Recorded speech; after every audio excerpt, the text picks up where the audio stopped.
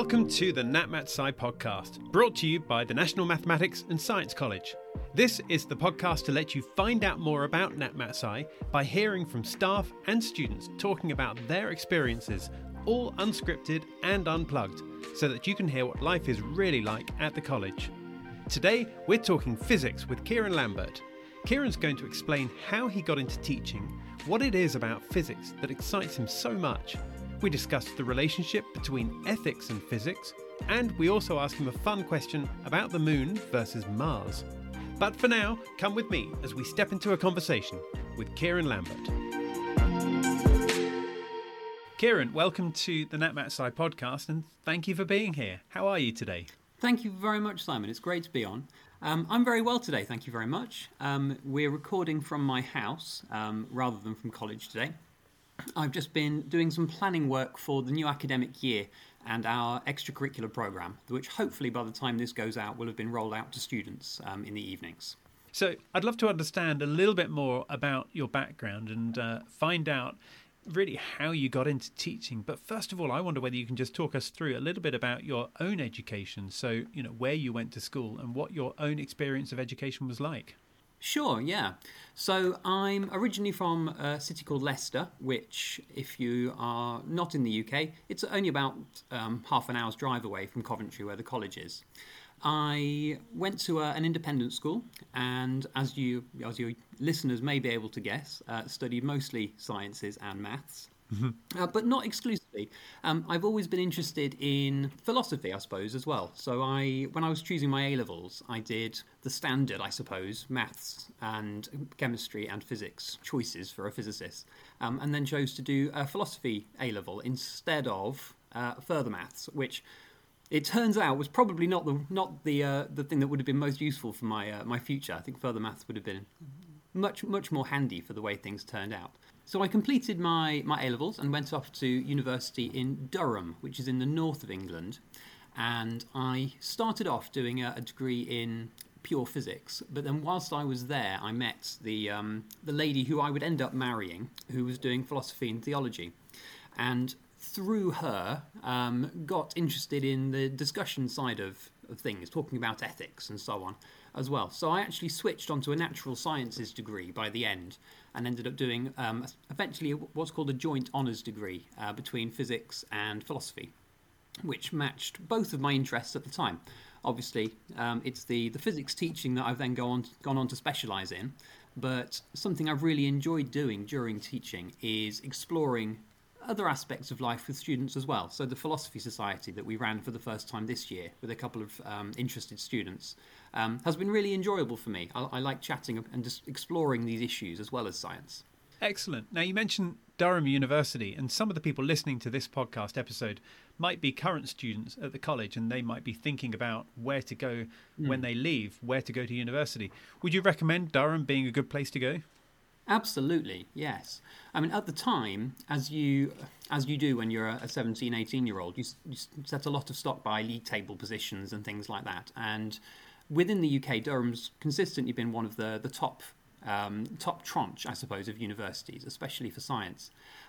As well as that, though, I just thought it was a lovely place when I went up to visit for the first time as a sixth former. It's a beautiful, very small city. It's dominated by this old cathedral and castle, so it's got lots of old stone architecture and surrounded by beautiful countryside. It was a lovely place to spend 3 years, and I would very much recommend it, as well as being an excellent university.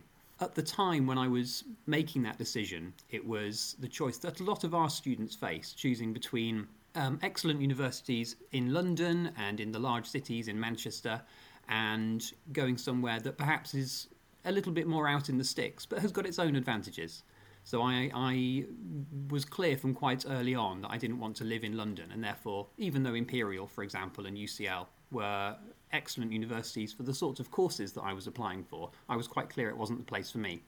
It's funny, when I'm talking to current students about these sorts of issues and we're going through where they might want to go off to study, they have all the same sorts of decisions to make that I did at that time.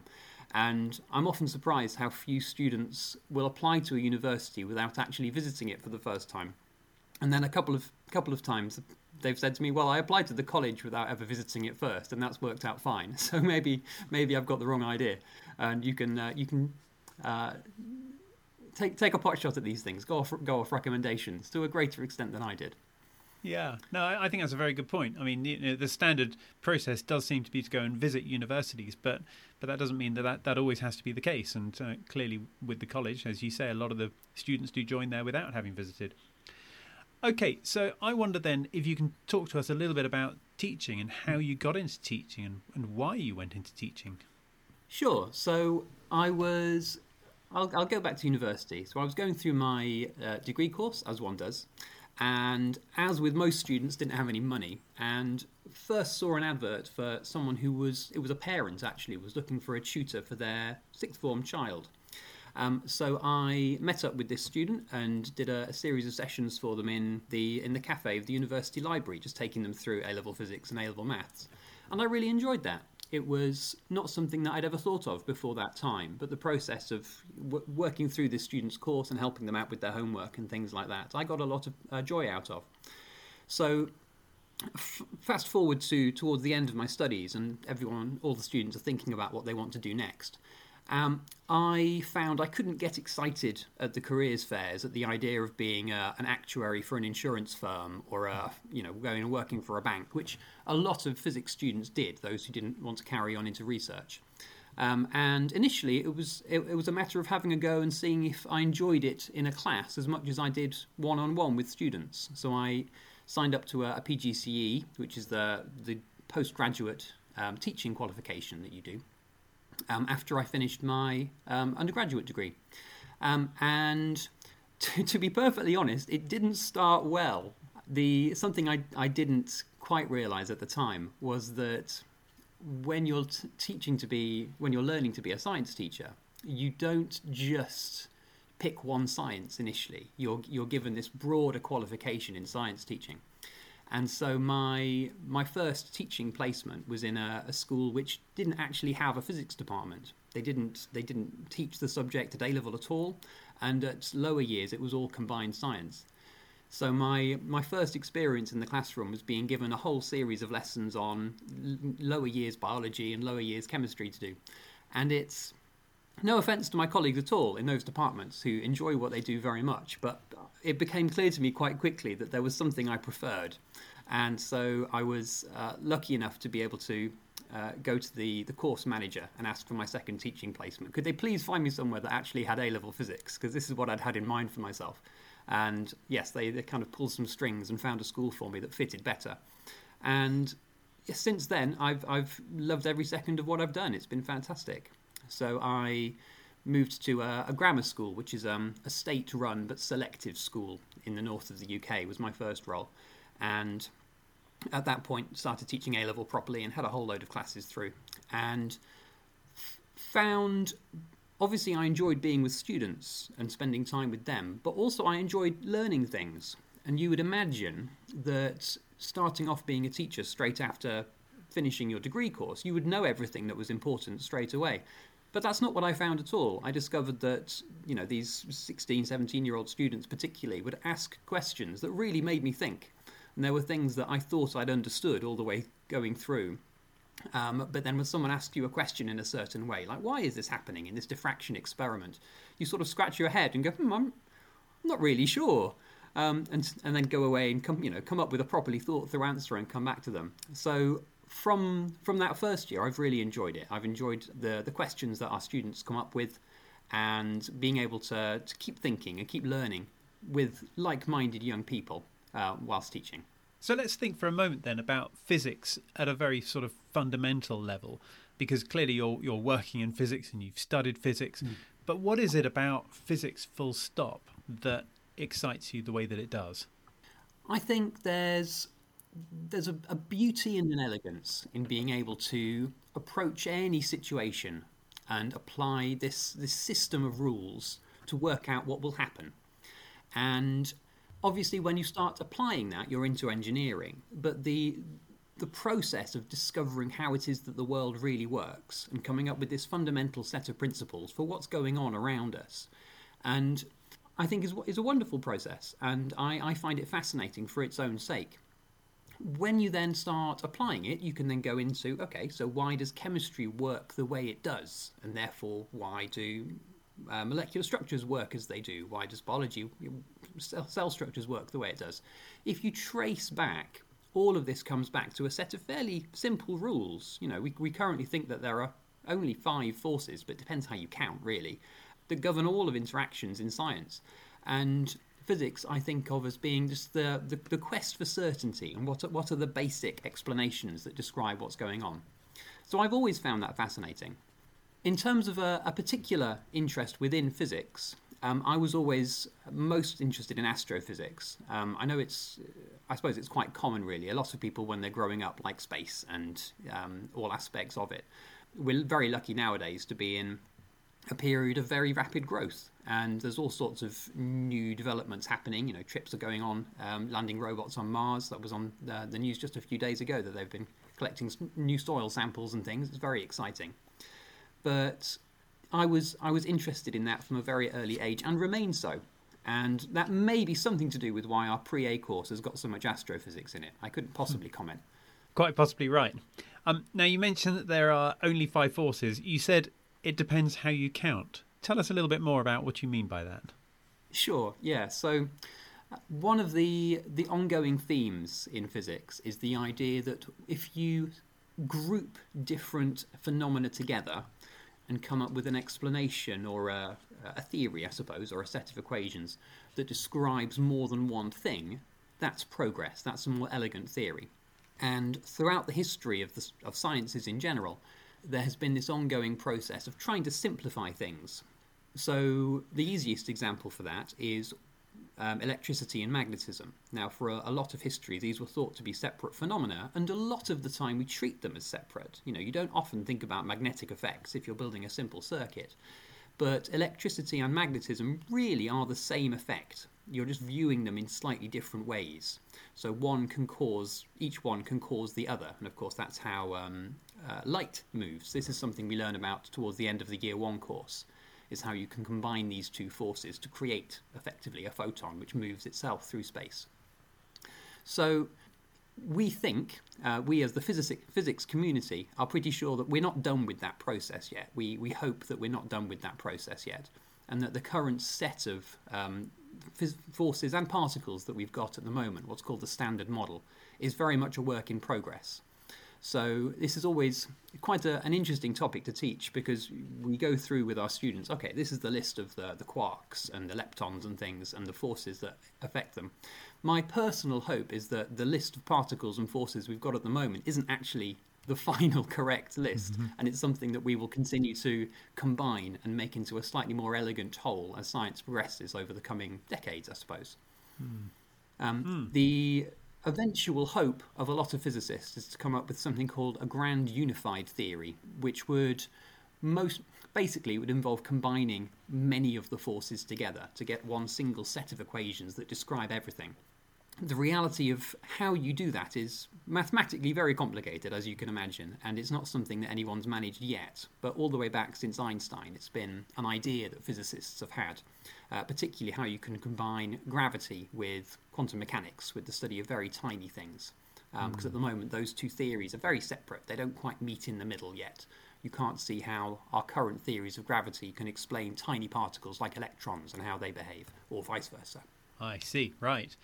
And then you mentioned earlier about ethics when you're at university. So when you look at things like the amount of money that the American Space Agency spends on things that happen outside of our planet and ethics, is there a conversation that needs to be had there, in your opinion? Or do you think that the money that is spent is all for the greater good of mankind and therefore is fully justified? That's a great question. And there's certainly a conversation to be had, absolutely. Where one draws the line between these things will depend on individual circumstance. But would I say that if you had a piece of scientific research and you knew before you did it that this thing would have no real-world applications at all? Imagine something that you could discover that would teach you the truth behind some aspect of the world, but you know already that it will be completely useless. I would suggest that that knowledge would have value in itself, even if you knew it wasn't going to be used to create, a faster internet or a new medicine or anything like that. It would still be valuable knowledge for itself and therefore worth pursuing. Of course, the reality of it is that you don't know what you'll discover until you look, and therefore a lot of the money, the R&D development that goes into research around space, it has commercial outcomes which aren't always predicted ahead of time. People don't see what's going to be discovered until they've discovered it. So examples might include new materials that people haven't predicted will be invented, but there are offshoots of this other research which goes on, which might not be directly related at all, but would turn out to be tremendously useful. And historically, people have been quite bad at predicting what will be useful and what won't in terms of blue skies research. So I appreciate the point of the question. Obviously, in a world where there's a huge demand for directed research that has a definite outcome, I can appreciate that if I was the person arguing for research funding and going to, for example, going to a government and saying, I need all this money just to build a rocket, just so that we've been there, that would probably be a difficult job. But I'd like to think you could convince that person that there will be outcomes of this which are useful, even if you don't know what they will be yet. I see. Okay. So if I can ask you then, what exciting developments are there in the world of physics that do have real world applications? I'm thinking about things like graphene and how that can help change things in the future in a number of different ways. But what else is happening right now in the world of physics?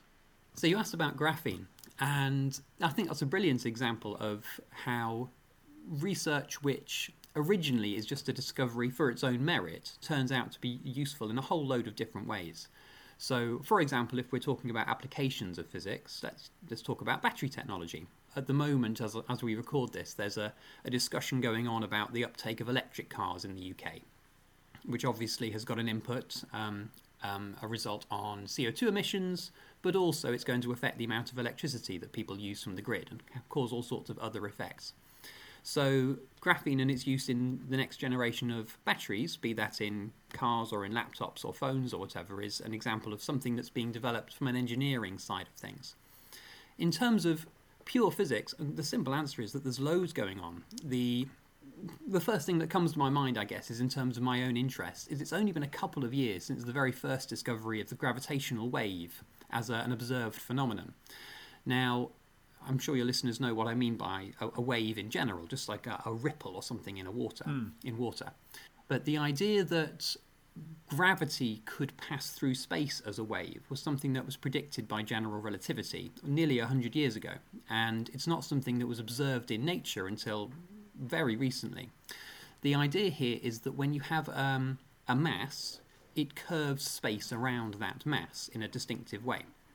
And therefore, if you have a sudden change in the amount of mass that's present in a place, you end up with a ripple effect passing through space as that curvature changes.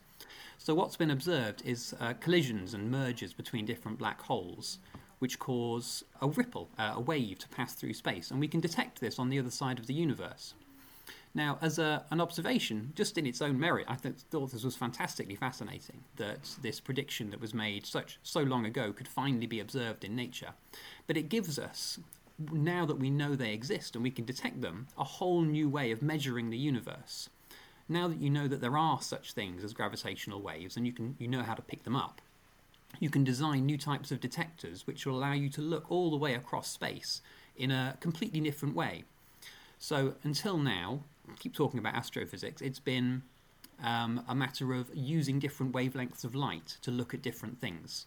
So your listeners probably know that objects that are different temperatures give off different types of radiation. As well as that, different objects absorb different types of radiation. So if you want to look at a certain type of star behind a certain type of gas cloud, for example, you could only do that with certain wavelengths. Gravitational waves completely revolutionize that, because suddenly you've got this new type of oscillation that can pass through anything, and therefore in theory you can observe anything, and all sorts of different movements are causing these little ripple effects. Now the difficulty of this is that the ripples themselves are unimaginably tiny and very, very faint and weak. So it's only the very biggest of events that we can actually detect at the moment. But as a development in terms of fundamental physics, proving that these things exist, and then going through the process of thinking, right, okay, how can we now use these to observe new types of phenomena? And we'll presumably learn all sorts of things that we have no idea about yet, because we simply haven't been able to make the right sorts of observations. And I think that's really exciting. Gosh, when you put it like that, it really does sound like that. That really is quite incredible. Kieran, I got a quick question for you now. If you had the choice to visit, and forgive the shallowness of this question, but if you had the choice to visit either the moon or Mars, which would you choose? Ooh. I would be very happy with either. I won't lie to you. In fact, it's been one of my repeating themes. When students, if they ever ask me, why did you become a teacher? Part of the honest answer is, well, if I train up enough young physicists, then lots of you will go off and become engineers, and that makes it more and more likely that by the time I'm retired, these things will become possible. I think I would love to go to Mars, is my answer. I love the idea of seeing Olympus Mons, although you could barely see it from ground level, to be honest, because it's so huge. It just appears as a gentle slope, I think. But just conceptually, I think it's a more interesting place than the moon would be. And huge amounts to see. I'd love to go pick up a rock and bring it back with me to have. That would be fantastic. And then if you had the choice then between Mars or one of the moons of Saturn or Jupiter, possibly one of those that might harbour life as well, then which would you choose then? Okay. Well, if you're talking moons and bringing those into the equation, favourite ones to choose might be Enceladus, which has got a very thick icy crust over the outside, but we think it's got a liquid ocean deep underneath it. I would be very, very hesitant to go there, because I think if you start landing any person on it, people come with all sorts of microbes and things as unnecessary but unremovable baggage. And if you've got any sort of environment where potentially there's liquid water and heat, and potentially something could live if you introduced it there, I think in terms of coming back to our ethics discussion earlier, I think I'm not sure if I'd be able to live with myself if I was the person that first contaminated a pristine environment. Mars is much safer, of course, because nothing can live there anyway. But when we do reach the technological point of being able to drop rovers on the surface of some of these interesting moons and going exploring the volcanic environments underneath their surfaces and things, it's an ongoing discussion that you need to be very, very careful about doing so. So I wouldn't want to be the first one, just in case I got the blame for anything that got dropped off on the surface by accident. Sounds like a perfect answer and a very scientifically clear answer as well there. Kieran, we need to bring this episode to a close in a minute. If anyone's heard anything and might want to get in touch with you, what's the best way that they should reach out? I am always on my college email address is the easiest way. Is it okay if I just give that to the listeners? Of course, yeah. So my college email address is k.lambert, that's Lambert, at natmatsci.ac.uk. Well, once students join us, they register on Microsoft Teams and we can be on and off chat a lot more easily. But college email is definitely the right way. And if you've got any questions about physics at the college that you'd like to talk about, please do feel free to get in touch with me. I'd love to hear from you. Perfect. That's great. Well, look, Kieran, thank you so much for your time. Thank you for being here today and opening up the world of physics at the college through your eyes. I really appreciate your time and appreciate you being here. Thank you. Thank you very much. It's been my pleasure to be on. So that was Kieran Lambert talking all things physics at the college. Thank you, Kieran, for coming on to this episode of the podcast. Elon Musk will be delighted you chose Mars over the moon. He's got his eye on both, of course, but Mars is arguably his favourite. If you have any questions, then do please email Kieran on k.lambert@natmatsci.ac.uk and he will be happy to help you. Now, our next episode is coming out soon, but in the meantime, thank you for listening to this episode. Don't forget to follow or subscribe so you get future notifications, and we look forward to seeing you next time. Bye for now.